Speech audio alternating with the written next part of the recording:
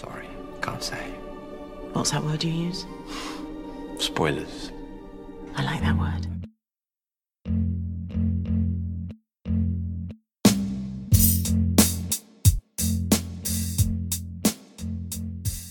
Hello and welcome to Spoiler Nation, the podcast where we have spoiler-filled discussions on your favorite and sometimes not so favorite movies and TV shows.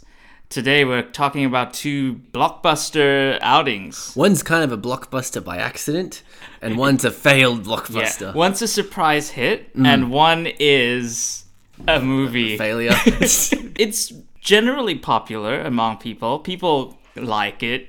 Yeah, I guess. We'll try and pass out why. I really want to know. So let's do a deep dive into this. I want to know what's going on. All right, let's talk about it. My name is Howie, and I'm the senior editor of IsolatedNation.com. And joining me is Reese. Hey, what's up, everybody? Also a writer at IsolatedNation.com. He writes about movies and That's stuff. right. On the occasion, yes, I do. And of course, today we are talking about John Krasinski's directorial debut, A Quiet Place, and Steven Spielberg's cash cow,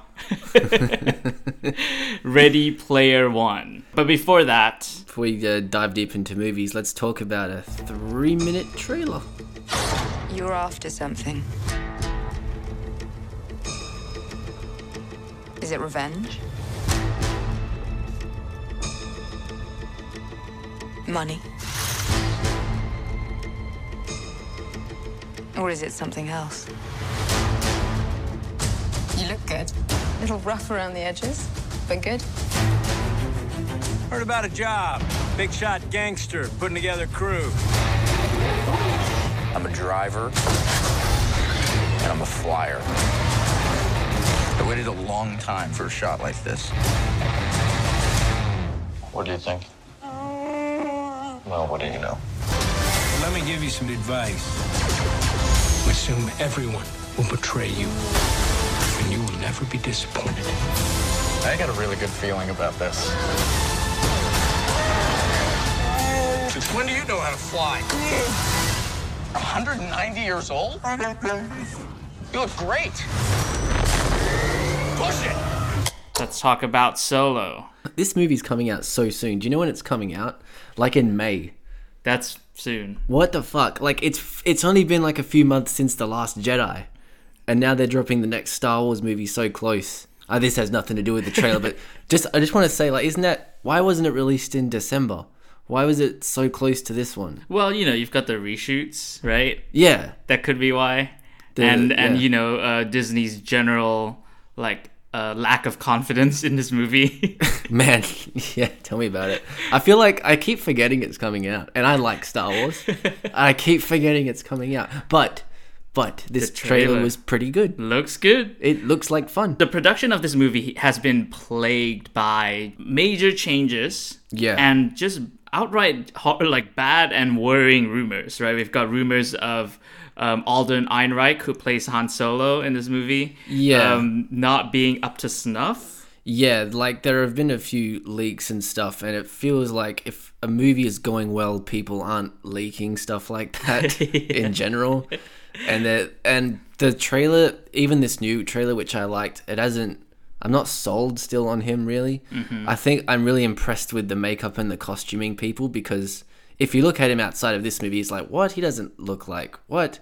But in this movie, he looks the part. Yeah. Like, he really does. But when he talks, it's like, I know it's not going to be the Han Solo from A New Hope, because that's a decade later, right? Yeah. But I'm not seeing, I know it's just a trailer, but I'm not swashbuckling. seeing none of that. I get that with Lando, Donald Glover. Like, he looks good to me. He looks amazing. And he's, got the attitude to a science. And I don't know, this guy looks a bit lost. Like, when he's talking to people in these scenes. And, it's worrying because it's called, Han Solo, the movie. Yeah. He's the title character. He's the key to all this, in the words of George Lucas talking about Jar Jar Binks with Episode 1. He's the key to all of this. Yeah. And if he doesn't sell it, no matter how good everything else looks, which it does, Woody Harrelson looks amazing. Emilia Clarke looks fantastic. Yeah, she does. I think she was even better in this trailer than the first one. I don't know, she seems quite charming. And Tandy Newton looks badass. She's got that fro, that 70s Because I guess these spin-off Star Wars movies, they're set around A New Hope, which came out during the 70s. Right. So they're remaining close to that aesthetic. Yeah. She looks cool. But yeah, it looks pretty fun. And I like that it's not like going to be like a big, myth-heavy sort of movie like Rogue One and the other Star Wars movies. Yeah, it seems like this might just be kind of a heist movie. Yeah, they're robbing a train or something like that, it looks like. And cool. And the trailer, I have to say, is being very strategic or sneaky with, minimizing the screen time that Alden Ehrenreich has in these trailers. They seem right? to be hiding him. Yeah. And it's not because I think they're that confident in him either, that they're like, oh, here's our secret weapon, Alden Ehrenreich. We can't wait to show him to everybody. I don't, for some reason, it just doesn't feel like a tease. No. It's more like, let's surround enough. him with stuff like Lando and Emilia Clarke and Woody Harrelson and Chewbacca. Yeah. Yeah. Which, they all look good. All the elements look good. The limited screen time that Ehrenreich has in the trailer, he looks fine. I mean, he's not a showstopper from what we've seen so far, but I think there's a chance that he could be good in this. Yeah, I'm open to that totally. It's just I don't feel sold yet. Yes. But it's kind of weird because how can anyone live up to Harrison Ford as Han Solo? If that's why this whole project as well has that sort of air. Even before the Phil Lord and Chris Miller thing, it was a bit like, oh, I don't know about this because it's such a Harrison Ford role. Yeah, well, the casting is off of him being in the Coen Brothers movie, Hail Caesar, which he was great in. He killed, he has a really comedic role in that movie, and he was really good at that. Yeah, but he didn't have to carry that movie. That's true. He's only in a few scenes, and it does seem like he doesn't have to carry this movie. Yeah, it looks like an ensemble. It does more than you would think so. Yeah. Which cool, but it's it's kind of weird because is this going to be like a dark movie? Because the color palette looks really dingy. It does, yes. It looks like it looks great, but like the inside of a toilet bowl. Yeah, but the tone of jokes and like the banter, but it seems there's a bit where Woody's like, once you're in this for life, which seems like a little mafia thing. So I'm thinking, what's the tone of this movie going to be? I still don't really know because the other Star Wars trailers were great at conveying the tone of their movies. Yes. This seems a bit like, I don't know what this is going to be as much. It's a bit confused, which could be as a result of different directors and maybe.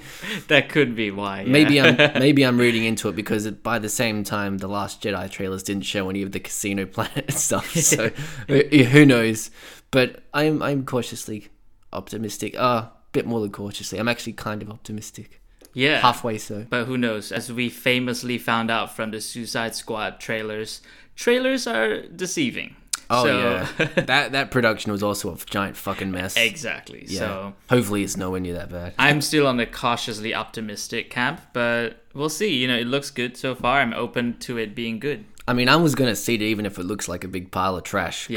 But they can't keep getting away with, oh, this is really troubled. Oh, save last minute. Because they're making one of these a year, so they got to step up their game with this director shit.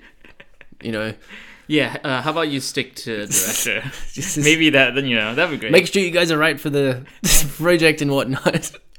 Speaking of that, though, a small update on the previous Star Wars spin-off movie, which was Rogue One. Oh, I know what this is about. Yes. Tony Gilroy. Yeah, he was hired for reshoots. He was, famously hired for reshoots to fix Rogue One after apparently Gareth Edwards just wasn't cutting it. I mean, he called it a mess. Yeah. Tony Gilroy. Yeah, like, recently. I walked into a mess. Yeah, he talked about this in an interview lately that was like, that felt like when he went in, it was all about damage control. Yeah. He was just hired to put something cohesive together. Which is what the movie felt like Rogue One. Yeah. As it goes along, it's hard to describe how, but it feels like it's barely holding on by a thread. I agree. It seems keen to get things over with and get to the next sort of thing. It feels it has this very rushed feeling. Yeah. And it really makes me wonder, wow, how bad could his original cut be? Which we can never know because obviously he didn't complete it. Exactly. And I don't even know how much of the film he shot. you know, that was actually like his movie. But it's interesting that he's like talking about it now, because it's like, why is he talking about it? Yeah, I don't understand what veil has been lifted that he could just talk about that. Yeah, is there like a statute of limitations on these things? Or maybe him saying that it was a mess, you know, at the time that's around the time that Solo is coming out, just gives more credence or credit to Kathleen Kennedy, KK, yeah, you know, decision to replace Lord and Miller with Ron Howard on Solo. Well, there were different reasons. I don't know why Edwards was taken off his movie, other than it seemed to be bad. Well, Edwards at the end of the day was still credited as a director, because he seemed to go along with that stuff, and the Miller Lord, they were like, no. Yeah, they had a really strong vision, and they wouldn't, I guess, compromise. Yeah. So that's why like heads were rolling and stuff. I assume they would have stuck on the movie and still had credits if they just went along with Ron Howard reshooting whatever portion they needed to reshoot. But obviously they just wanted to do their own thing. I don't think this will be as much of a mess of Rogue One, simply because it's completely reshot, like, and to the script. Exactly. It's not going to be close to what Phil Lord and Chris Miller did. I don't even know if they'll have like an exec producer credit. You think that their influence is just going to be completely like scrubbed away? So you think this is probably like Edgar Wright Ant-Man situation? See, it's difficult because he didn't even get to start on that, and they were like 3 or 4 months into this. I see. So maybe they would get a producer credit as just like a money thing. But shit, yeah, they're definitely not the directorial credit, that's for sure. Well, I hope it's good. Yeah, I hope it's good too. Let's hope so. Yeah. Okay, so that's a good transition to something that is actually good, and we know that for sure, which is John Krasinski's A Quiet Place. Yes, an original and pretty tense thriller.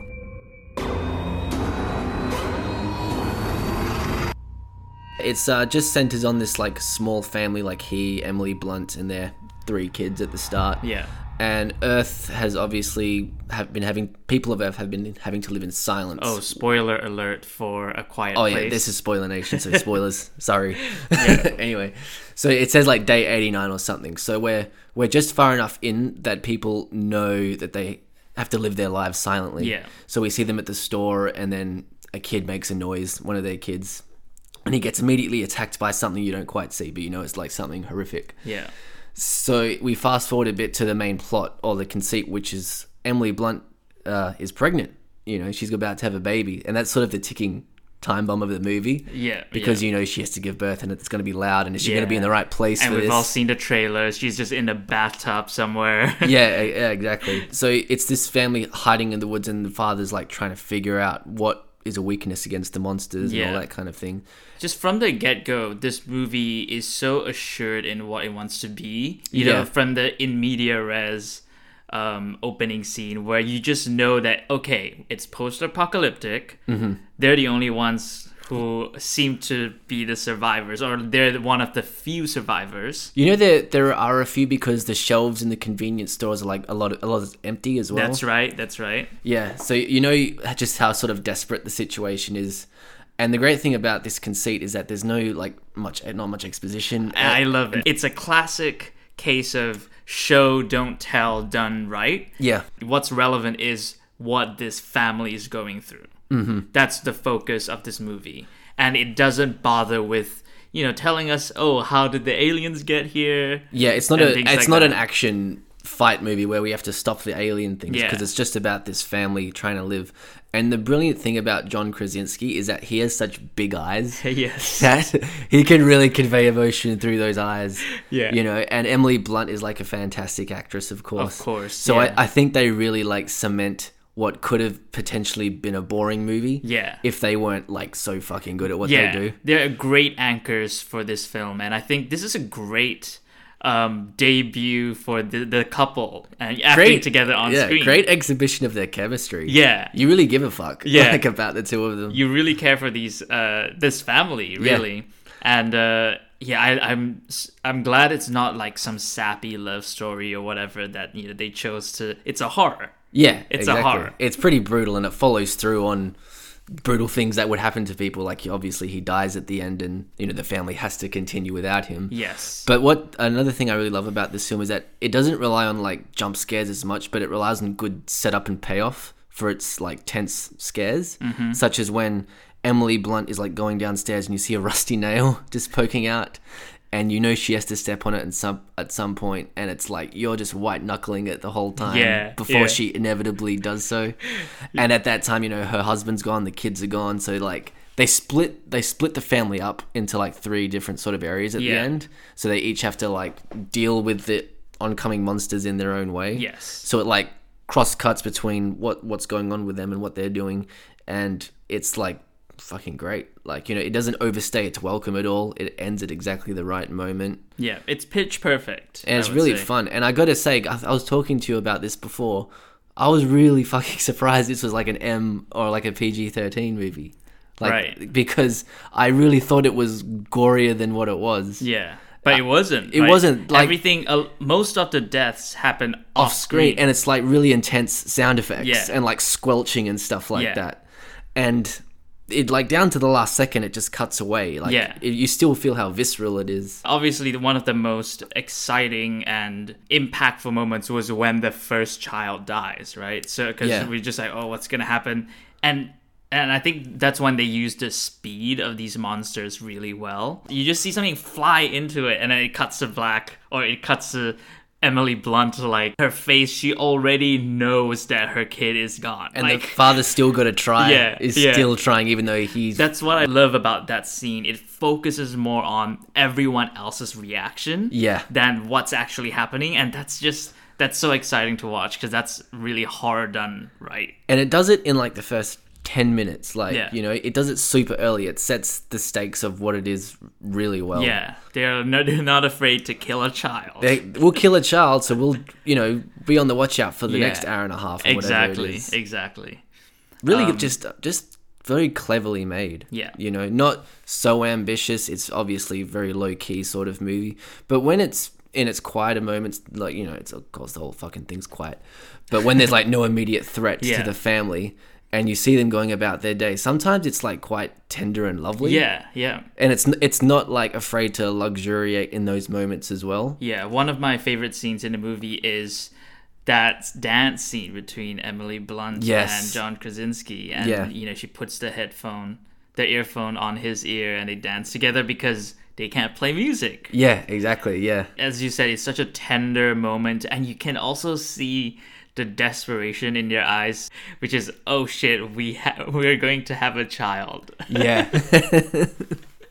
And also when there's a sort of quiet moment when he's like lighting the fire on his chimney, and that sort of leads to other survivors lighting their own little fires. There's like a lovely little scene where you see there's life. They're not alone. Like there's life on the edges of what's going on. Yeah, I love little things like that. Things on the periphery, things on the side that just indicate, it gives you a lived-in feel of this universe without over-emphasizing the mythology of whatever this universe is. It doesn't. It's because they're confident. Get bogged down. They're confident in their story. Yeah, they're confident in how good it is, and they follow through on that. There is one scene where John Krasinski takes his kid to the waterfall for the first time. Yes. And he shows him, hey, you can talk here, and we can talk to each other. I will say, I thought that was going to pay off sort of at the end of the movie. Uh-huh. But it is sort of just a scene for them to have a conversation. Yeah. So I was a bit, not disappointed, but I was thinking, because why have that detail there? I get that they needed to have the kid and the father to have the heart to heart to talk about. Yeah. But you'd think they'd go there like all the time to talk. That's true. I mean, I guess it is also theoretically it's a dangerous place for them to go because it is the loudest place. Yeah, and also anything could happen. Yeah. You have to really plan your excursions, I suppose. Yeah. But speaking of the kid, he's my favorite. Like, he's the MVP of the movie. The boy who just like is scared all the time. Like he's not just scared because he's like a coward or a kid. He's scared because it's realistic to be scared. Like he's smart enough to be afraid of every little thing. I love when John Krasinski is like howling near the waterfall and he's saying it's okay, and he's like really still hesitating. Yeah, that struck me as like really like, unless the movie would just have the kid screaming. But it felt very true to life that the kid was still hesitating even when his dad was doing it. Yeah, it was sort of reminding me of like when a dad takes his kid to the pool and he's like, it's okay, I'm in the water, you can come in, and the kid's still like, no. And it's little details like that made you very invested in them. I think what makes the movie work so well is that at its core, it's really a family drama. Yeah. With horror elements sprinkled in, and it uses the horror elements to enhance the family drama. Yeah. It's a movie about where, being silent is key. Mm-hmm. And because, of course, the literal threat is that the monsters kill you. Mm. But it's also a movie about silence between families and communication between families, because obviously one of the main storylines at the core of this movie is their youngest kid dies because the daughter, who is deaf, in a moment of, I guess you could say, weakness or kindness, gives her brother the toy that they're not supposed to have because it makes a noise, and he ends up using it. And that's, the cause of his death, because the monsters hit the toy. And it's like a terrible sense of survivor's guilt, which probably led to her internalizing those feelings and becoming reckless, which sort of informs her actions later. Yeah. But in any other horror film, it would be like stupid, like, why are you doing that? But you understand her emotions because she's a kid and she has survivor's guilt. And it probably led to the family making like another kind of dumb decision where she gets impregnated. Yeah. And it's like, it's dumb, but you understand why they'd want to do that, probably because they have this terrible hole inside. It makes sense for the characters. Yeah. And that death causes a void between the daughter and John Krasinski, her dad, because because of the atmosphere, silence around them, and that psychological silence. It's just compounded. It's compounded, and she assumes that he doesn't love her, and he blames her for her brother's death, and it's just left unsaid. That's why it's so fucking brilliantly cathartic at the end when John Krasinski says to both of them, like, I love both of you, and he means it. And like in any other movie, it would feel kind of weak sauce. Exactly. But you know what it means to her to hear that. Yeah. So it's so fucking sad when he does that, and like he sacrifices himself for them. It's moving, and the reason why it's moving is because the foundation's there. Exactly. The movie sets it up, and it uses what is essentially like the set dressing or the surface level gimmick of the movie, which is the horror element, to reflect back the themes of the movie. Yeah. Like it's more cathartic because of that. Yeah, absolutely. And that's, I think, the strength of this movie as opposed to Ready Player One. Oh yeah. Who uses the gimmick as just a gimmick. Well, to sort of vaguely make a connection, I rewatched Jaws the other day, and to connect this to A Quiet Place, like it's not, that movie's not really about the shark, but it's about Brody, like the main guy, getting over his fear of the water, and his feelings of inadequacy. Yes. And A Quiet Place is similarly about like a father and his kids, and having to get them ready. Like there's a real emotional through line that enhances the horror. That's why it sort of reminded me of Jaws, and also the tension. Like, obviously was like reminiscent of that as well. Because Hitchcock had this like saying where it's not the bomb explosion that's scary, but it's the ticking beforehand. It's the bomb under the bomb under the table. Something about a bomb under a table. When you know the bomb's under the table and it's ticking, that's the scariest bit. And that's like this movie, because the bomb goes off early and then it's ticking literally in her stomach. And like anytime they make a noise. So I just have a feeling Krasinski watched a lot of Jaws to study that shit before this movie, because I saw some parallels there. Wonderful movie. Great movie. It also felt like he saw like Cloverfield as well. Especially the monster. Yeah, the design of the monster. It's incidental at the end of the day. Like, it doesn't matter what it looks like. It doesn't matter in the movie because of how well made it is. Yeah. That, the idea of the threat is enough. We don't actually have to see it. I wasn't even, it wasn't anything special, the design of the monster, but it was functional. It was functional. Like in a J.J. Abrams movie, once the monsters show up, the movie, I'm thinking of things like Super 8 here, where once the monster shows up, the movie deflates, because you're just like, oh, that's what we've been building up to. He's a guy who like teases things though, doesn't he? Yeah, J.J. he is. Abrams. He's really good at it, Yeah. but he's not really good at knowing what to do after the twist is revealed, because he essentially put all the eggs in one basket.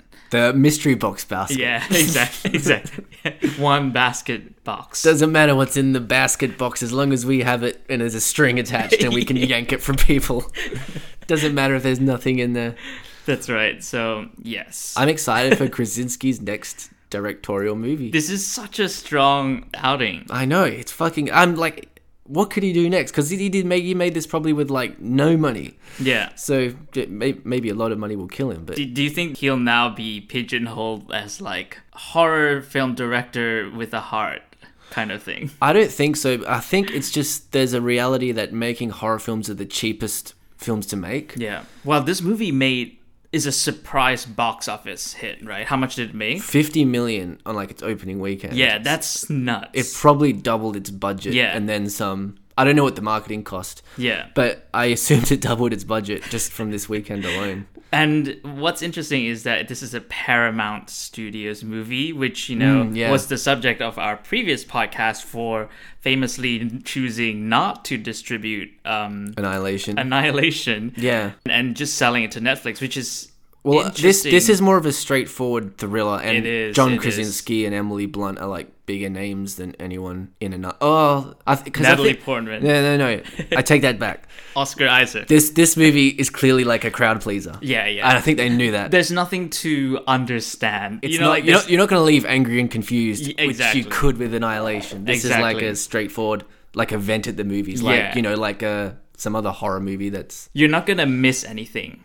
From this movie. It's very straightforward, just because it's a thriller. It's not really that interested in actually exploring its world. No, exactly. It's not at all. It's thrills and chills and whatnot. Which is very worrying that there are now rumors of Paramount looking to do A Quiet Place 2. What, really? Yeah, or like A Quiet Place cinematic universe. Fuck that. That's the stupidest fucking idea. I read that recently, and I'm just flabbergasted, because I hope that's not true. I think it's just a rumor going around. Yeah. But look, you can see it happening, right? Because it made so much money. Because they're money chasers. Yeah, and also it does have that kind of universe that would trick you into thinking that, hey, there would be more stuff that could happen, right? Yeah. A la Cloverfield. But the movie's universe, as well established as it is, barely holds together, because that's not the point of the movie. Exactly. It's like The Walking Dead should not be a TV series, because it's very fucking limited with what you can tell with that kind of story. Ooh, even more hot so. Take here. Fuck The Walking Dead. But even more so with this, because nobody can talk. Like, it's a gimmick that's good for a movie. Yeah. Like, are we seriously going to watch another movie where nobody talks? More people can't talk? Like, you've exhausted the gimmick, and it's perfectly done. That's it. Yeah. It's a one-er. Yeah. It's a good one-er, and it ends well. What else do you want to do? Like, and, without John Krasinski, I don't know.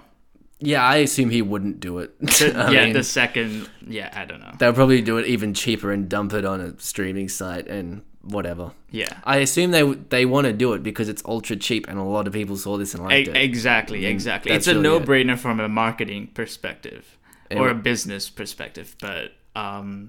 I hope they don't do that. Yeah, just leave well enough alone. Yeah. Give him money to make something else. And then put in the trailers from the director of The Quiet Place and the guy from The Office. And you're fine. Exactly. Yeah. Give John Krasinski money to do another hit for you. Yeah, don't give him like $100 million or something like that. Just, if you want to make those profits, just give him a little middling budget. Make that money back. Yeah. Should we go into Ready Player One? Yeah, sure. My name's Wade Watts. My dad picked that name because it sounded like a superhero's alter ego, like Peter Parker or Bruce Banner. But he died when I was a kid, my mom too. And I ended up here, sitting here in my tiny corner of nowhere. There's nowhere left to go. Nowhere. Except the Oasis. Okay. So, did you, first off, before we start, have you ever read the shitty book? Because I haven't. No, I have not. And the book does not appeal. The book does not sound interesting to me in the slightest. Yes, no. I mean, I've seen excerpts here and there, and I knew, okay, and I'm like, not for me. No fucking thanks. All right, let's just start. Okay, Ready Player One is directed by Steven Spielberg. Yeah. Not that you can tell, really. It could have been directed by anybody. Yeah, it's essentially, he would sell it to you as a celebration of 80s pop culture, or our relationship to pop culture, or our relationship to nostalgia. That's how he tried to sell it to you. That's how he tries to sell it to you. Selling right? is the key word. Exactly. Because, and do you want to tell us the premise of this movie? Well, I guess it's set in like a 2040 or something like that. I think it was 50, wasn't it? Or 50, yeah. So it's the world's gone to shit. It's like a dystopia, as it always is. And like, so they tell us. That's what they say. You don't really know. You don't know because what state the world is in. You have no idea. You get vague references to like, everything just went to shit. The bandwidth wars was mentioned. I'm like, is that a joke? What the fuck? Anyway, I don't want to rant, but yeah. So everyone sort of enters this oasis, which is a virtual reality world. Yeah. And it's, you're an avatar and you can do anything, and it's like a giant video game. And yeah, so it's like a VR universe. It was right? invented by this awkward, what's his name? Professor Halliday. And he's left 3 Easter eggs. So before he died, he leaves 3 Easter eggs, 3 keys in the game. Yeah, within the game. And if a player could collect all 3, they get majority share of the game. They get to control the oasis. Yeah. And presumably get trillions of dollars. Yeah.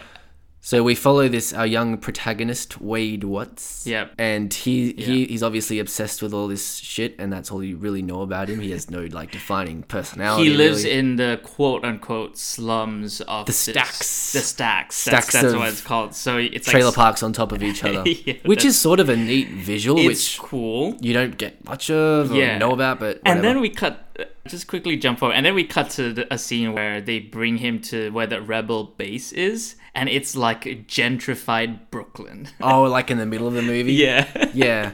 Oh my god, that's when it got really confusing. Anyway. Because he plays this game like everybody else. He wants to get those keys and inherit the oasis. Yeah. But on the other hand, there's this like corporate guy, Ben Mendelsohn, I forgot his name, and he wants to control the oasis and all that stuff. It's hard to understand how the economics of this world all they say is, if you lose your shit in the oasis, it's like losing your shit for real. Yeah. So you get this quick scene of like a Japanese businessman like playing the game at work. Yeah. He dies and then he's about to commit suicide. Yeah. He's about to jump off a window. And someone tackles him and he doesn't die. And that's played as for a joke. laughs. And I'm like, that's played for laughs. Hilarious. What the fuck? That's so funny. Isn't it so funny that the guy wanted to commit suicide because of a game? Yeah, like what the hell? Like that's what I mean. Like Spielberg is too much of an old man for this movie because he regards this as a joke. I think it just the movie felt contemptuous. But I don't want to get too off track. Let's talk through the premise of the movie and get our shit together. I had a problem with that scene. Because immediately you don't understand what this world is that would even happen. Okay, so this is a dystopian world, right? Supposedly. Shit is so bad that everyone wants to escape into the oasis, and that's what makes it so wonderful, right? There's a line like, everyone goes to the oasis for what they could do, but they stay for what they can be, which is a line that doesn't make any sense at all. It's corny as hell too. It makes no logical sense, and that's how it's sold to you. But then we get scenes of like people working in normal office buildings, and it looks like today. Yeah, it looks like today. I'm like, what's the big deal? I don't know. It looks like today. The only time you would know this is dystopia is with the trailers parked on top of each other. That looks like a cool innovation. I know. That looks like it's solving the problem. Yeah.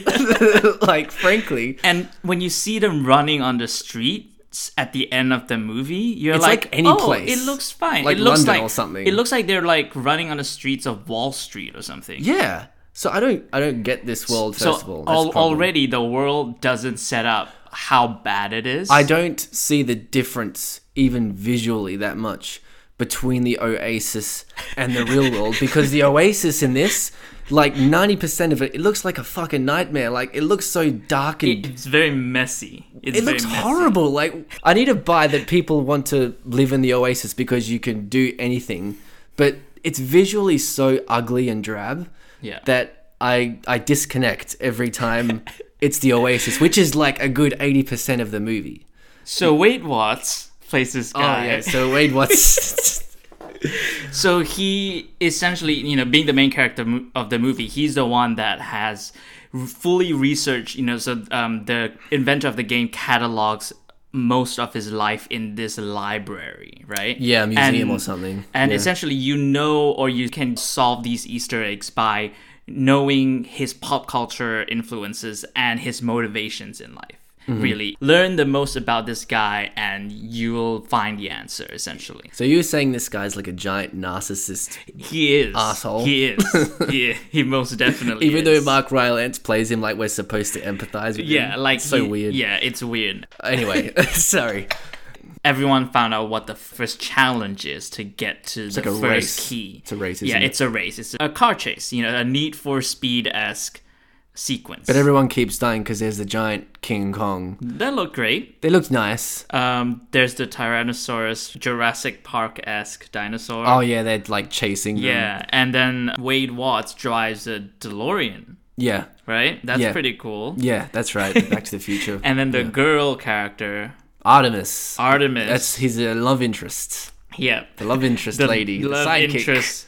Designated love interest. They have some... drives the Akira bike. Which was cool to see. Which the was Akira very bike. cool to see as well.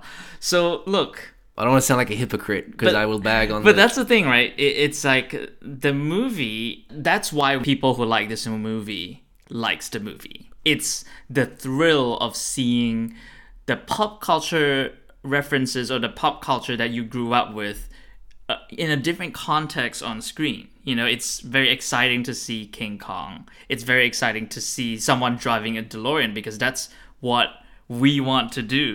We want to drive a DeLorean. That's what it's supposedly this movie's supposed to be. It's like an escapist thing. And that's what the sell for Oasis is, which is you can be whatever you want to be, provided that you go through the levels and you like buy shit and buy the right gear and get the right points. That's not even like established correctly. Yeah, or in a logical way. It makes sense in a vague arcade way. Yeah. Like, you smash that guy, then the coins float into your hand, and that's like your money. When someone starts in the game, what are they?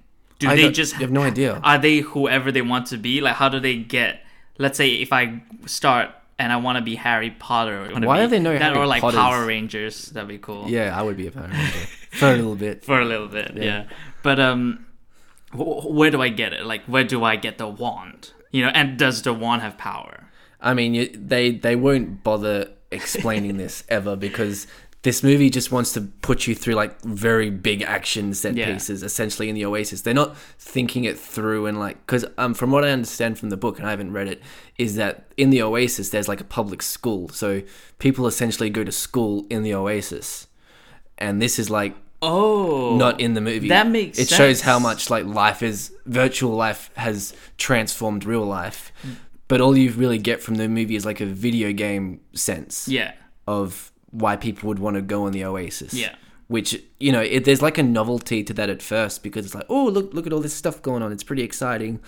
But the movie is so fucking long and like there's so little variation, it feels like, within those Oasis scenes. It gets monotonous. Yeah. Like when Artemis and the main guy, Percival, Wade Watts, are at the club, I just wanted to just check out completely. But there was another hour of movie.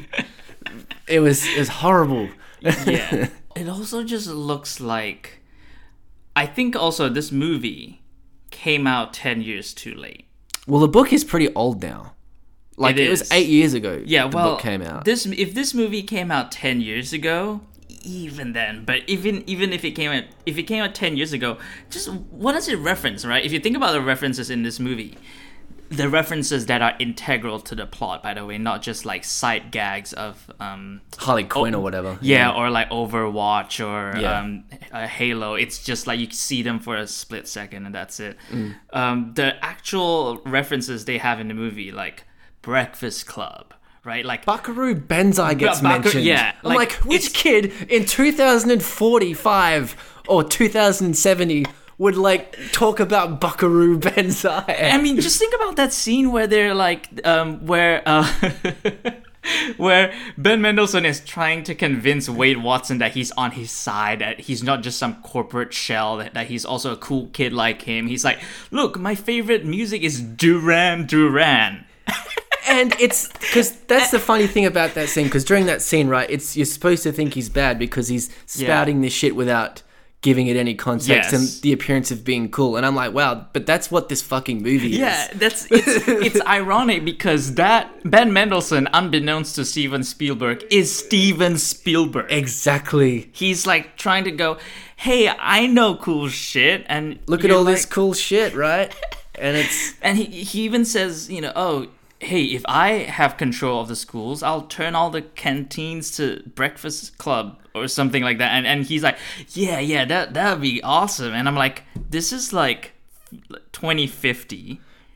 Do you know why? Because the author who wrote this was obsessed with like 80s stuff. Yeah. So, but that's all the book and like this story kind of is. It's just him like jerking off to like his childhood stuff.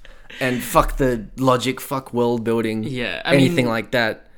Put in like a boilerplate story about a guy who has to find things, 3 things. Yeah, it's really it's really an excuse to just throw these characters on screen, throw these references on screen. Yeah, and that's really it, because connected together with this vague sort of, you know, Easter egg hunt, Charlie and the Chocolate Factory story. But the storytelling in this film is egregious because there's a bit where Ben Mendelsohn, to prove how serious he fucking is about having the Oasis and keeping it out of that dirtbag kid's hands, he like kills his aunt and like his neighborhood, like he fucking destroys it. Yeah, and it adds nothing, and it's not even really mentioned again. It doesn't gets even over matter. It in a hot second. It doesn't even matter because he was gonna do what he was gonna do anyway. Yeah, so like. It's so gratuitous. And that's what leads to another confusing scene of when Wade Watts gets kidnapped by the rebel headquarters people, by this bald guy, who's never seen again, and you don't even know what he's doing or what anyone's motivation is. So I was completely lost. That's the thing, right? It has no interest in its own characters. It doesn't give a fuck about them. Like, it really doesn't. And it's it amazing. has no emotional impact. Everything rings false. Yes. And you know, his aunt dies, whether she's a great person or not, she raised him. Gave him like a roof to live in. And probably bought him that first goggle that he has to go into the Oasis. She didn't even seem that bad, so I don't understand what the punishment is, because the dude seemed like an asshole. Yeah. But she just seemed sort of stressed out. Yeah. Yeah. But the thing is, Wade Watts doesn't even spend a second like mourning for her, and then it might as well not have happened. All right, let's get back into this game. This for real game. Because what is the end message of this movie? The end message of this movie is real life is real. Oh, you can't get a decent meal in the Oasis. And I'm like, I don't even know anything about this real world. It doesn't matter to me because I'm spending the whole time in a video game. Like, it's so disingenuous. So that's a fine look. It's a fine message. It's a fine message. But in this movie, it's a joke. But in this movie, you don't see it. You don't see that. You don't really even see, number one, the allure of the Oasis and how much better it is than There's than no real contrast. life. There's no contrast whatsoever. Yeah. And you don't really feel the kind of addiction that people have with the world, because beyond the thrill of seeing your pop culture favorites come to life, you kind of, it doesn't really look like a world I want to live in. It looks horrible, like I was saying, a nightmare. Well, I will say this, the motion capture stuff was well done. Yeah. Like on the video game people, like Percival and Artemis, the designs are generic as fuck, but their emotions are expressed pretty well. Yeah. And I'm just trying to look for something positive to add to this. Look, the Iron Giant was dope. Oh, I hated that bit with the Iron Giant. Activate the Iron Giant. It's so terrible because it just, to me, when he shows up at the end, right, the Iron Giant, and he's just wasting away everybody with his lasers. Yeah. Like, the whole point of the Iron Giant is that he doesn't want to be a weapon of war. And in the movie, they just thoughtlessly turn him into a big Iron Man thing. But that is that could be a good way to comment on how people pervert, like, corporations or whatever pervert the intent of the artist to something it's not meant to be. Well, It's barely there though. That's not the point of the movie at all, because this movie is exactly that. The perversion of like pop culture. It takes everything icons that we love. It just saps it of devoid it of meaning and soul, and just has them like bounce around off each other. And like, like that final fucking battle where like every computer video game character sort of colliding at each other. You don't know what anything is. You don't know what the motivation is. He gives this speech. Yeah. This very lame speech. And oh boy, like, talk about a terrible climax to like a movie. The thing about this movie is that, you know, it's a wasted opportunity. That's what I think. There is such a great opportunity here to comment on our relationship with pop culture, our relationship with nostalgia, and how, you know, big corporations use nostalgia to influence us, to get money out of us, to brainwash us, you know, like, and of course the movie doesn't want to comment on that because counterintuitive to its conception. It's literally what it's doing to us.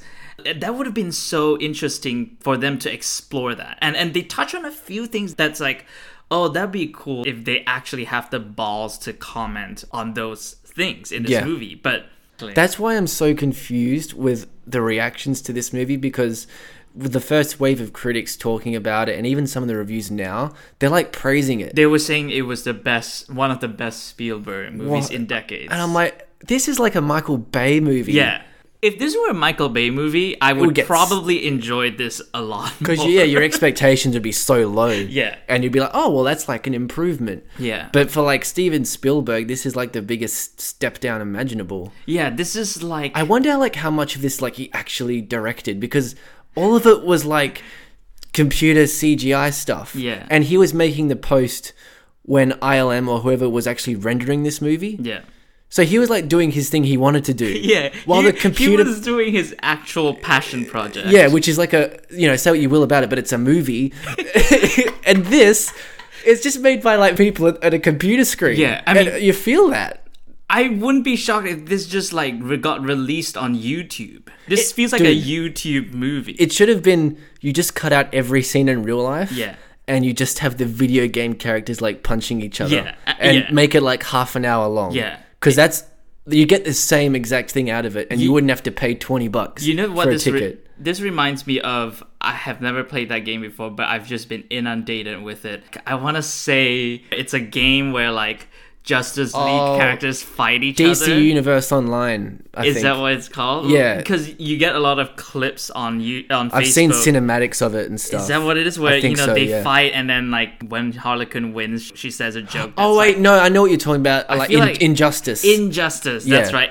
This feels like an extended, all-encompassing version of those videos. Not even a game, but like just those video clips. It's interesting because visually it looks like similar as well. Yeah, and the fun of it, which, you know, it's fun to see characters you know interact in the same universe that they wouldn't have been. But that's what I wanted to sort of bring up with this as well. It's like, why wasn't this just like a video game? Yeah. Because nobody on this planet is giving a fuck when like Ty Sheridan is meeting Olivia Cook. Exactly. And like being, I still think you're beautiful. I wanted to, because it's so transparent, right? It's so bare bones garbage. Yeah. That you're like, the moment when she said, you won't like me in real life, you're like, oh, he's gonna like her in real life. She's gonna be cute. Of course. And like, little did we know, she's even cuter she's than fucking her little avatar. Natalie Portman. Like with like a tiny little scar on her eye that makes her look cool. And instead of like ugly. And from what I understand from the book actually is that she's kind of a slob in real life. That would be great. And that like he's a slob. So like I'm never going to read the book, but that's like something because you understand why they want to be these hot avatars. Yeah. But then you got two Hollywood pretty people. Yeah, they're better looking than their video game counterparts. And I'm like, why even keep that scene in where she's like, you wouldn't like me? Because it makes her seem like an asshole. Like she's like, oh no, you wouldn't like me. And it's like this fucking model. And you get the hair flip scene. I was just saying like, no, this is not happening. This is not happening. And just the whole time you're like, why? Just give us more DeLoreans, you know, just give us more King Kong smashing cars. I don't want to see this garbage storyline. If you're going to insist on having the two actors like interact in real life, just have it be like a playfully antagonistic thing, and get rid of this stupid "you wouldn't like me in real life" because it doesn't serve anything. Because obviously we have eyes, and we can see that she's not like she's better looking than her avatar. It's so the disconnect is so obvious and weird that I'm surprised like no one on set just went stop. Yeah, what are we doing? Yeah, like this is not making any lick of sense. Kathleen Kennedy jump into this movie and just fire Steven Spielberg and like get someone else in because fix this giant clusterfuck. But look, people liked it. A lot of people. It's like 75%. Did people like this? It's 75% on Rotten Tomatoes. But people like icing. Look, the icing is fine. For icing's cup, you need some bread, and there's like no bread whatsoever. But you know what's hilarious? Yeah. In an interview, Steven Spielberg says, the nostalgia, the pop culture references, they're not the point of this movie. They're just window dressing to the real story, which is about these kids fighting. Who the fuck are these kids? Like a corporate. It's they're goals. And it's like that. That is so telling to me. The most interesting part of your movie is the set dressing, and the least interesting part of the movie is what you wanted to focus on. Why didn't your focus come through then? Yeah. It's bullshit. It's his lies, obviously. It's marketing shit. Yeah. But I don't know, like, I felt this, more than anything, that just being a standard bad movie, this made me feel bad for wasting, like, spending my time on pop culture things. It just weirdly made me feel, like, depressed. And not in the way the movie intended, because if my, like, buying Marvel shit or whatever, like Harry Potter, if that just contributes to like movies like this, and people like it, I just want to be out of it completely. I don't want anything to do with it. It was. Hey, maybe that was his point all along. If that's true, then he's a genius. He's a genius director. If this is really like the most contemptuous and cynical movie of all time, of course not, right? Because he doesn't have any contempt in his heart. He barely paid attention to the making of this movie. He wasn't there. He was making the post.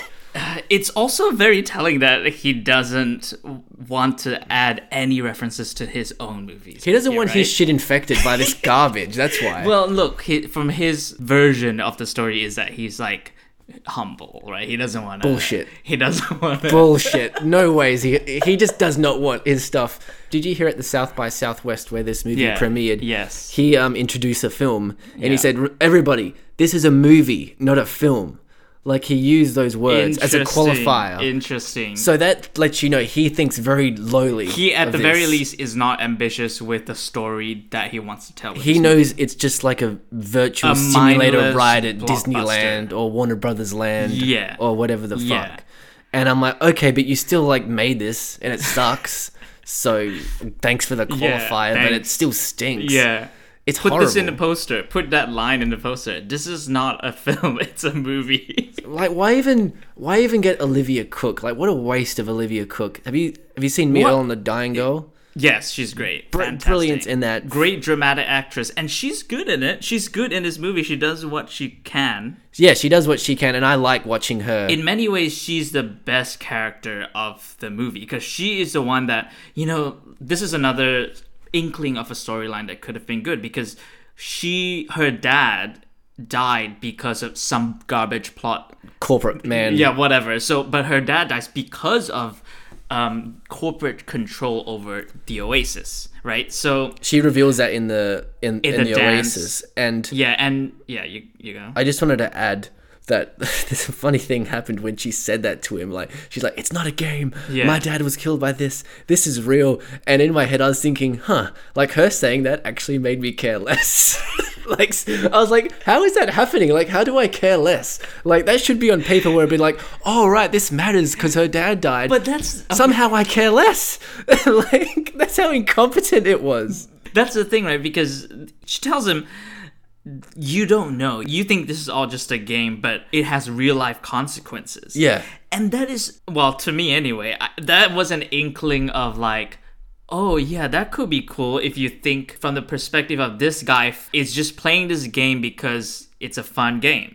And, he's seeing this as a game. He just wants to escape his lame life. Yeah, exactly. And she wants to... And she wants to change the world. Yeah. Right? Because this game is the world exactly. Now. And she sees this corporate control over this game as an oppressive system, and that's what she wants to break that. And what he wants to do is have control of the game and like have awesome game stuff. Yeah. And that's an interesting plot point or character motivation, something. On paper it is. On paper it is. It's but good. The movie never follows through on that. It's just more window dressing. Yeah. That's what it was. Because they could have even hammered that home when they killed his aunt. And that's when he fully realizes the real world consequences of the game. So this ant thing is important because it's a turning point for a film, because it could have either really like stepped up, but instead it just like set itself on fire. I enjoyed the film for the popcorn fluff that it is. Yeah.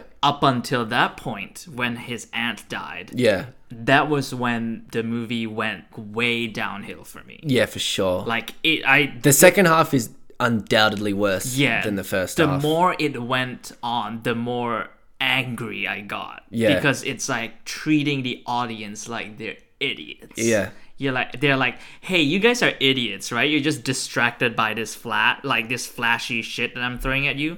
Oh, here's the illusion of it getting more intense. Oh, his aunt dies. Although I have to say, my favorite sequence in this movie is the Shining recreation. It's like that wasn't half bad because it was a pretty cool recreation and it wasn't total CGI nightmare fuck. It's also not gratuitous. It's like a shining light of what this movie could be, which is to use our own knowledge of like pop culture to raise the stakes or even create some tension. And what I'm thinking about it is the scene where the big guy who's a girl.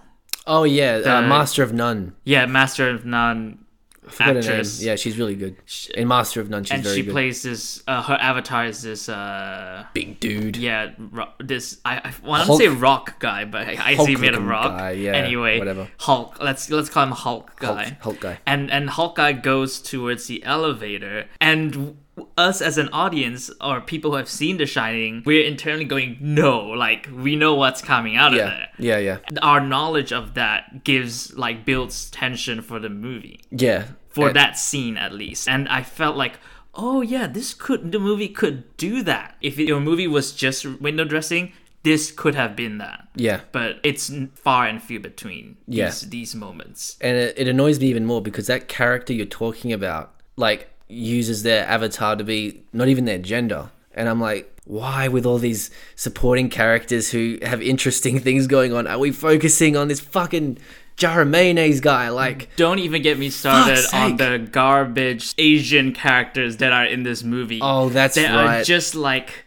the 11-year-old boy who furniture. Yeah. His joke is like, what? You don't know I'm 11? It's like, why can't he be 11? It's a game. Yeah, I know. Why not? Why are people surprised that he's young? It just seemed like a lame sort of dated thing. Yeah, it's like a dumb joke for an old man who has no idea what games are. Yeah, and that's what this whole felt like. There's even little things that when the she's in the Shining sequence and she's like, am I getting punked? And I'm like, what a dated reference. Yeah. What the no one says punked now, much less like a half a century in the future. Are you telling me like punked persisted? Like, come on. And here's the thing, right? Yeah, I get it. It's based on a book that is very specifically paying homage to like 80s pop culture, or I don't know. Whatever the author is obsessed with is what it's paying homage to. This is like 30 years into the future from now, or 40 years. And like there's no Hunger Games, there's no Harry Potter, there's no apparently Star Wars doesn't exist. Marvel doesn't exist. I know that Marvel doesn't. That's hilarious. Come on. You know it's because they don't have the rights and whatnot. Yes, I know that it's because they don't have the rights to it, but it's just like emphasizes that this movie doesn't even do right what even on the surface level it wants to do, which is to give you mindless references to pop culture that you consume. It doesn't even have many of the most formative pop culture references of our time. He even excludes his own filmography, which would have made sense because he's the fucking director. Because he's the godfather of like all this shit. Generating. There's probably no book without him. Yeah, and the choice to exclude himself from this narrative is mind-boggling. Yeah, It's I mind-boggling. don't understand. The only way in which I can understand it is that he's embarrassed. But then it's like, why direct this then? You don't have to direct it. Don't do it because it doesn't ring true. It doesn't ring true even at the most basic level of, hey, we love 80s pop culture. I mean, the pop culture shit, it's just like going to a Funko Pop store. Like, you know, there's all the Funko Pops and yeah, they look different on the outside, but they're all the same fucking shape and it's all like plastic junk. I think this could have actually been a really good VR, like, imagine this, That's right? what I mean, it should be a video game. Like it should a be video like, game. It should be Steven Spielberg directing the first ever VR movie. Yeah, even that. Like half an hour. Yeah. I don't want to be in there for 2 hours. Yeah, not 2 hours. Half an hour.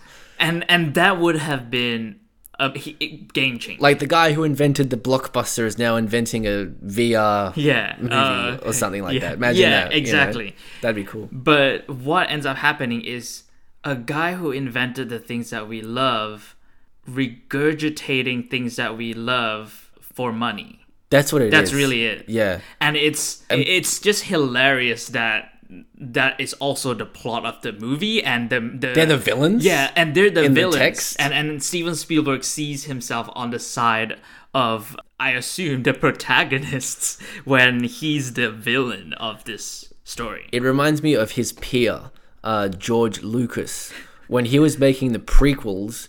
He had to make, because I read a big book about George Lucas's life. He made the prequels because the employees he was responsible for on the Lucasfilm payroll were getting laid off because there wasn't a lot of money being generated. And he's like, I'm responsible for all these people. I got to pay them. So I have to make these movies to keep my business, which I built from nothing, going. And he compared himself to like Lord Vader, like a man trapped in a machine. And I thought that's so sad and ironic. That is, yeah. And I don't know, I get vague echoes of that in this movie. That but he's trying like a tragic, like noble. It's a noble thing to do. Essentially. But this is tragic not because it's noble, but because it just seems like he doesn't give a fuck. Yeah, and it seems cynical. Yeah, you know? It had the opportunity to. Look, you're Steven Spielberg. Yeah. Okay, this movie could have been your definition of, you know how people or properties or movies these days just recycle nostalgia. I'm gonna make a statement with this movie. It's like a rebuttal. It could have been that, but it's him participating in the commercializing of nostalgia. Because, you know, when you saw the trailer, it plays in the same vein of like things like Stranger Things and the It remake, where it's like, oh, what's it selling? It's really selling your nostalgia of movies that you saw or stuff that you consume as a kid. But Stranger Things uses it in a brilliant way, right? Yes. It uses that nostalgia to give you a unique and refreshing and updated story. Yeah. But then there are other movies that really are just focused on, oh, hey, let's just sell nostalgia. Yeah.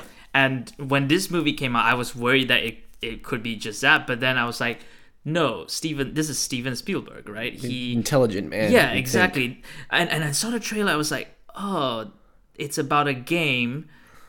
There has to be something more. Like, there has to be a twist. There has to be something more. That's what I was thinking. Because I remember seeing the Lego Movie trailer and thinking, come on. Yeah. And then you see the movie and it's actually very subversive. Exactly. So I thought, could be a similar thing. Lego Movie is a great example of people who are playing in that space, but it's done right because it resonates with us emotionally. Because it essentially talks about why we play with Legos or why we did and what that means to like an old person and a boy. Exactly. Like that's the heart of that movie. Yes. There is no heart to this. There's no heart. Story besides some self-pitying old man going, oh, you can't get a decent meal in the virtual world. And I'm like, I don't even think I saw, metaphorically or otherwise, anyone even eat in like the real world. So your message like means nothing. It's just platitudes. Like it's like with that Halliday guy. Yeah. It's interesting because I don't know how different, if he's like a Spielberg avatar where like he sort of looks back on all this pop culture stuff he kind of is the grandfather of, whether he looks at it with sort of like regret, like, oh, I never kissed a girl, you know, or went outside or whatever. and I don't know whether he's like that in the book or if it's a way for Spielberg to talk about himself. But either way, it's like so unearned and cheap, and it's supposed to be the crescendo of this movie. Nothing. Yeah. And it's laughable. It's a joke. It's hilarious, but in the worst possible. I laughed at the end of the movie when the police show up. Yeah. And you're like, oh, this world has police people in it? Yeah. This movie has a government? It's like, why are they arresting the corporate guy? That's when I really knew this was like a fantasy. I'm like, come on. And like, this guy I thought this was a dystopia. And this guy was willing to kill people and to get to what he wants. Yeah. And we are supposed to buy that the moment he sees Wade crying through his shitty goggle visor. That he's like has a change of heart. Why? Why? It's the worst sort of cliche of saccharine Spielberg stuff. I don't. It makes no sense. I'm speechless because this is from Steven Spielberg, who is like a master storyteller. Yeah.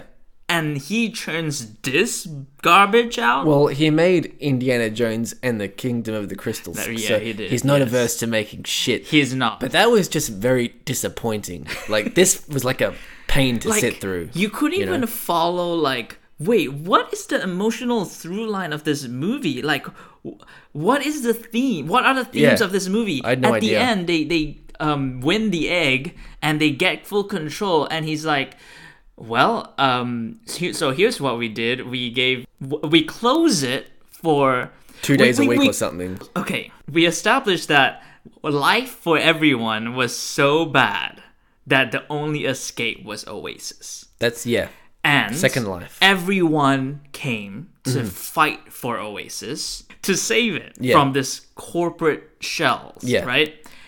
And what does the main character do at the end? Okay, you fought really hard to save it. Now you can't play this game for 2 days of your shitty lives. Yeah. And it's because, hey, real life is better. Go walk and take a deep breath outside. But it's like, you keep talking about how fucking garbage real life is. So unless you're going to implement a storyline where characters have to be like, we have to like solve our problems in the real world. Yes. We have to, because this we can't just bury our heads in the sands, which is what we're doing in the digital thing. Yeah. We have, but there's never a conversation about we have to solve our problems because you don't know what the problems are because they're never brought up. It's just the lamest thing of like, go outside like a couple of times a week. Yeah. What? Like, are you seriously fucking telling me that that the message of this movie is that video games are bad? Go for a walk in the sunshine. I think in the Spielbergian way, he's saying, well, this stuff is great, but it's also great to go outside. That's all which is not even a message. But like, that is the end. That's the thesis, supposedly. Makes that decision in the movie, and we close out on that. And it's just something disgusting about seeing them sitting in their happy, like, rich mansion and nice went like, chair. hey, we like force people to confront their shitty lives. Yeah. And we're in this rich tower. The end. Yeah, that's all it is. I don't know why it's so great that they now own the Oasis, other than they're the plucky underdogs, because I have no idea what they really want to do with it. Do they even know how to run like a business? Yeah. What the fuck? Like something that big as well. Who are they? What's to stop them from just being like the corporate overlords? Because like you have to be that to a certain extent if you're owning this. Like, because they essentially own the internet at the end. And I've thought, maybe that was the role of Simon Pegg, which is like, he takes care of the commercial side of things, and also he looks out for the interest of Halliday as a character, right? Because essentially Simon Pegg is the Steve Jobs and Halliday is like Wozniak. Yes, right. Yeah, good parallel. But the movie incorrectly identifies Halliday as the Steve Jobs character because you see a newspaper that's like better than Jobs. Yeah, like Halliday, that's right. Better than Jobs. And I'm just like, fuck this. But like, fuck you, movie. and that's interesting, and I like that where they went with the storyline with the friendship. But where does it go? What is the Why- theme here? Where's the payoff? Why is Simon Pegg the robot butler? Yeah. What was the emotions there? Why? So are we to believe that? Is he just a voice of the robot, or is The he the avatar. one? I think that's the avatar. So He's the he avatar. has to man the library 24/7. It's like, why would he do that? And didn't they fall out of like? Yeah. Didn't they have a fallout in their friendship? Why is now Simon Pegg like the kind of officiator of the new like Halliday company? Like, I just it makes no sense. Why was he in charge of the whole game if they broke off? Because because the movie had to happen. I don't know. Okay. There's no other explanation. Is it me also aside, or was Simon Pegg like really terrible in this He movie? was as well? like, look, he didn't have much to work with. He had this Why- stupid accent and the wig. Why did you get Simon Pegg in it? Like, I guess he was cool as a robot, but like, you could have gotten anyone else. Yeah, it's just because he's another guy in real life. He's like a sort of Lord of Nerd Ephemera. But that's really the only reason he's there. I mean, he's in like 2 scenes, isn't he? He is, 3 yeah. scenes. And they had a falling out because Halliday went on a date with a girl, and then Simon Pegg married that girl much Yeah. later. And that's why Halliday is like all sad. Is that why Halliday's all sad? Yeah, because there's that Easter egg of the girl. Yes, but I thought, wow. And it's like, oh my god. No, well, the movie insinuates that, which this is of all the pop culture references, this is the most egregious reference it's ever made. Made, which is, Yeah, I know what you're talking about. you're his rosebud. And fucking I wanted to like shoot myself. 18-year-old boy Yeah. in 2050 making that reference. Yeah, just made a reference to Citizen Kane. And the worst part is it's not even a reference in the context of the premise of the movie. Like, you don't see like a sled in the world. This is how haphazard this movie is that they just think it's okay for this kid to just know and just say that. Yeah, even though you like were scratching your head over that because you're like, how? Yeah. What? I mean, but it's just there. It's I hated it. I hated it so much. And he tells Simon Pegg like the remorse or the sadness isn't about losing the girl in a sense. It's about losing you as a friend. I think that's Oh, was that what that was all about? To be fair, yeah, I think that's what. What, it's all over about. like a girl he went on like a date with and it didn't, like, get over it. I don't know. It was so lame. But you know, I was just very annoyed with the movie at that point. I was, anyway. yeah. And I think one of my least, because we're on the haterade train, one of my fucking least favorite lines of this movie is when Ben Mendelsohn is reciting all the pop culture stuff. Yeah. And Wade Watts like calls him out and says, "Oh, a fanboy can always tell a hater from like a real fan." And it's like, that's supposed to be the moment where you're like, yeah, I'm on this kid's side. Yeah. But I was just like, fuck this kid. Like, Yeah. He's so unlikable. He is annoying. It's so annoying. Like, it really... like, what's a real? Just What are you talking about? Like, just at the most... Also, when he says to her, "I think you're beautiful," to like a 10 out of 10 Natalie Portman looking yeah. motherfucker. How brave of you! What a nice guy to call a beautiful girl beautiful. I think that was my least favorite. That was like terrible. That was like my least favorite line and scene. So anything we like? Is there anything Look, else? I love The Shining. I have to say, Shining scene the was pretty Shining fun. sequence before the whole zombie bullshit. That's, yeah. That was, it looked pretty cool. I love seeing the twins. It was a nice visual break, if nothing else. Yeah, Just from the fucking, like, dingy toilet, shitty ink What was your favorite scene. or anything? Probably the opening scene where he takes off the VR and he's like climbing down the ladders. That's a great opening scene, I And think. yeah, it's great because there's that trademark sort of Spielberg camera flowing, Yes. and it feels like you're seeing how people live. Yeah, and it establishes the universe well. At that, I kind of like, oh, that's cool. You see someone Like a fat old lady strip on teasing. a pole, Yeah. and things like that, where you're just like, oh, that's it shows you what the world is without telling you what the world is. But then, of course, there's like Still be stupid narration, voiceover. voiceover that literally just tells you every single thing that happens on screen. But I want to talk about the Oasis also as a world where it seems like the majority of the game is about battling. And, like, it's about fighting and getting points. Yeah. Because... Like Warcraft or something? Yeah, because... But then we saw, that lady on the pole, and I'm like, that's pretty... If that's what the world became, I mean, that is what's cool about it. Not, like, more immersive battling. Like, yeah, I can imagine that happening. Like, we're getting really close to that, you know what I mean? Yeah. I want to see, like, a different world, a different part of the game where it's just, why couldn't we have seen, like, a FIFA homage where everyone's playing soccer in it? Because that would have been fun. This movie's not fun. They sort of hint something outside of battling when he meets up for a date. And I'm like, that's kind of like a neat idea on its own, outside of this movie. But yeah, the date place is a battle zone. Isn't it a dancing club or something? But then didn't they say, like, because that's why the people could, like, come in and shoot them, because it's like, oh, yeah, it's a battle zone also. Well, that's bullshit, really. Isn't it? I thought it was just a club or something. But then so they came in to attack them, right? I don't remember. I remember they go in this floaty hole. Yeah, and then that's when Ben Mendelsohn's people come to shoot them. That's right, yeah. The skull guy played by TJ Miller, who was super annoying in this as well. But, so, even in a dance club world, you're not safe from the battle elements? I don't understand. It also had that terrible Saturday Night Fever reference. Yeah.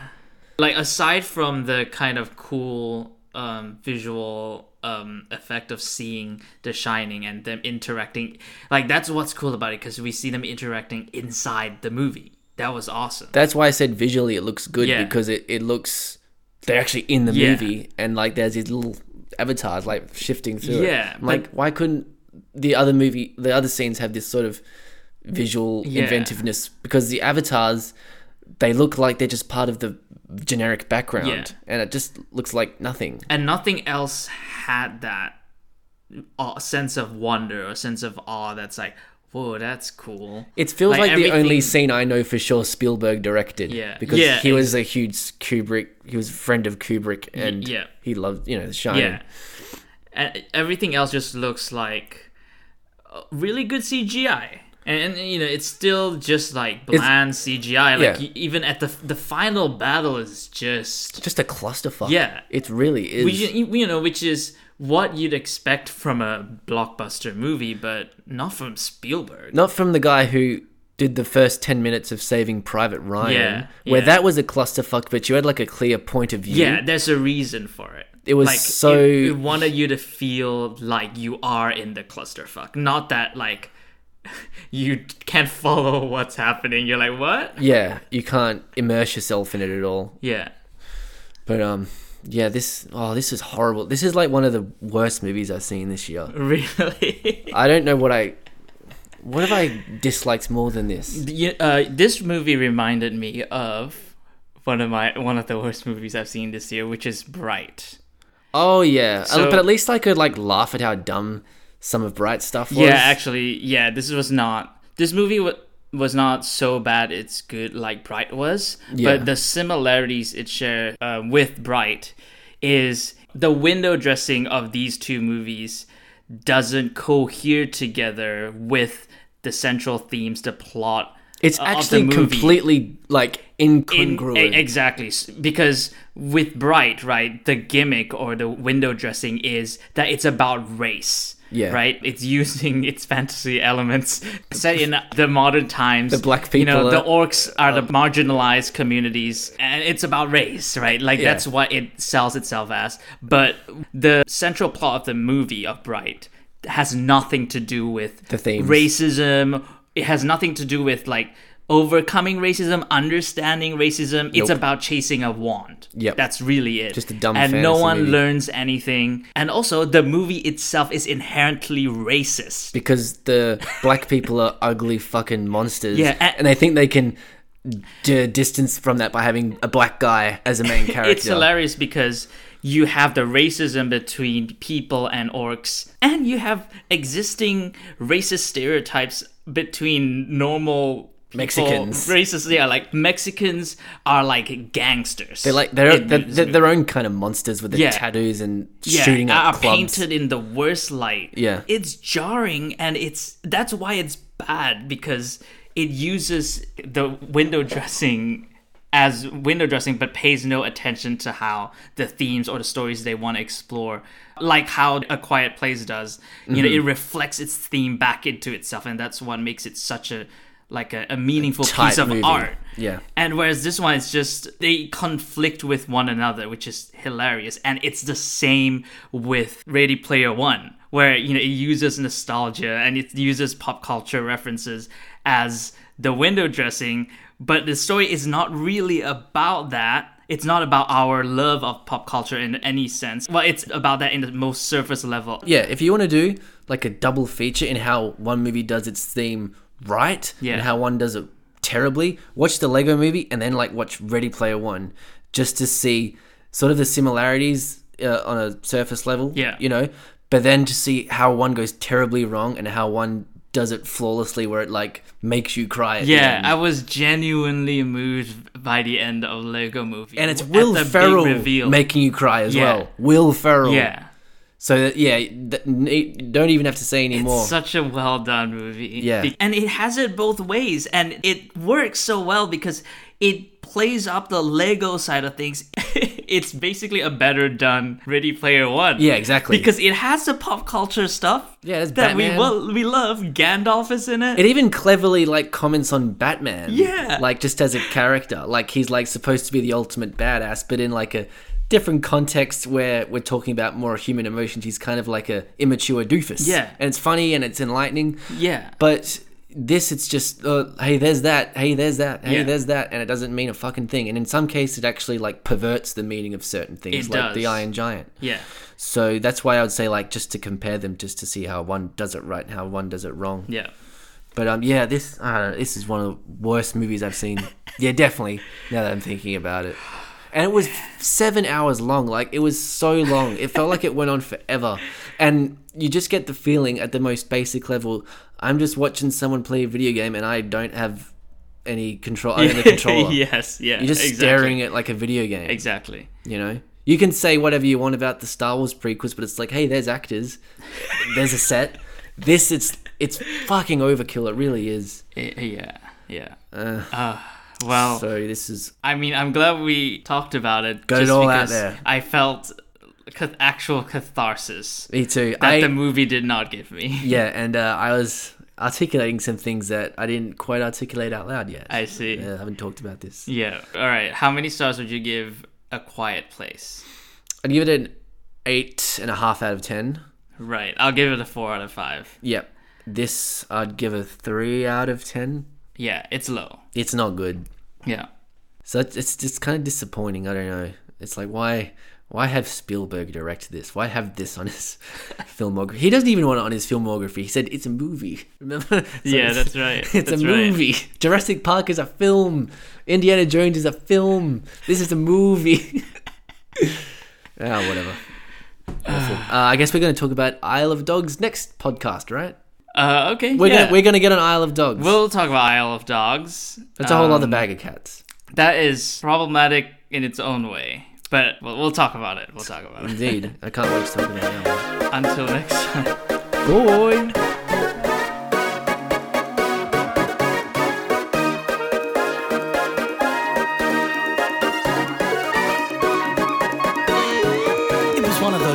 One of the days where the sun had rays coming out of its face in little triangle shapes, designer shades and a smile on his face, and he's got mad love for the human race. One of the days where the sky was blue, the clouds were white and the bread was too. One of the days where the breeze was mild, the grass was green, and the world was a scene that was drawn by a child.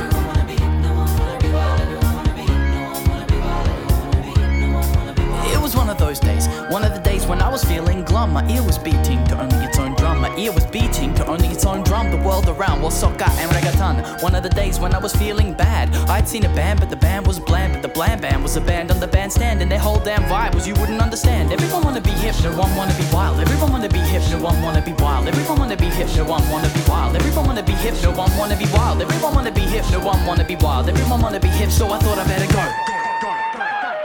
And make love to the world dingo style.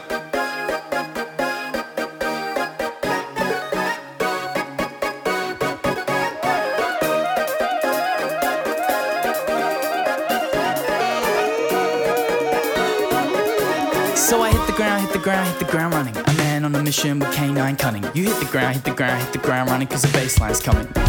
So self-congratulatory, but everybody be stroking me and patting me. But I'm a predator, I can't eat flattery. Can't be mad at me, blame whoever let the dogs out at the academy, man. It left me feeling like a raggedy ando, spread thinner than twin catamaran holes. But now I got some more juice in the battery, howling at the moon, raise the roof off the canopy. So when you hear the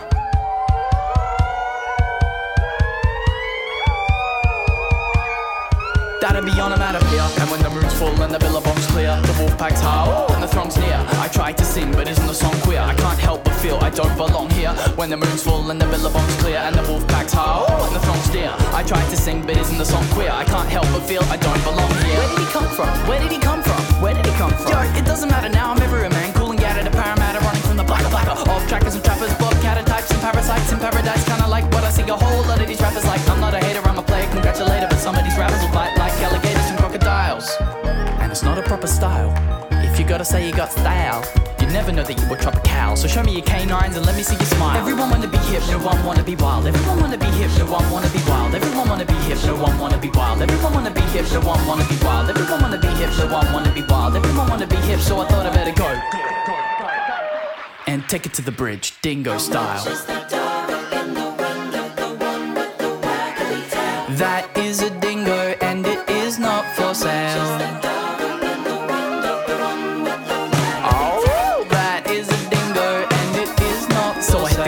Hit the ground running. A man on a mission. I canned inhibition and I ran with the vision. Every man in a listen. If you're planning to fit in as a piece of the puzzle, you're a piss in the puddle. A pissant, so poor, no pot to piss in. A supper that spawned 4 kings to sup on. A surpassum, a pawn to kill 'em en passant.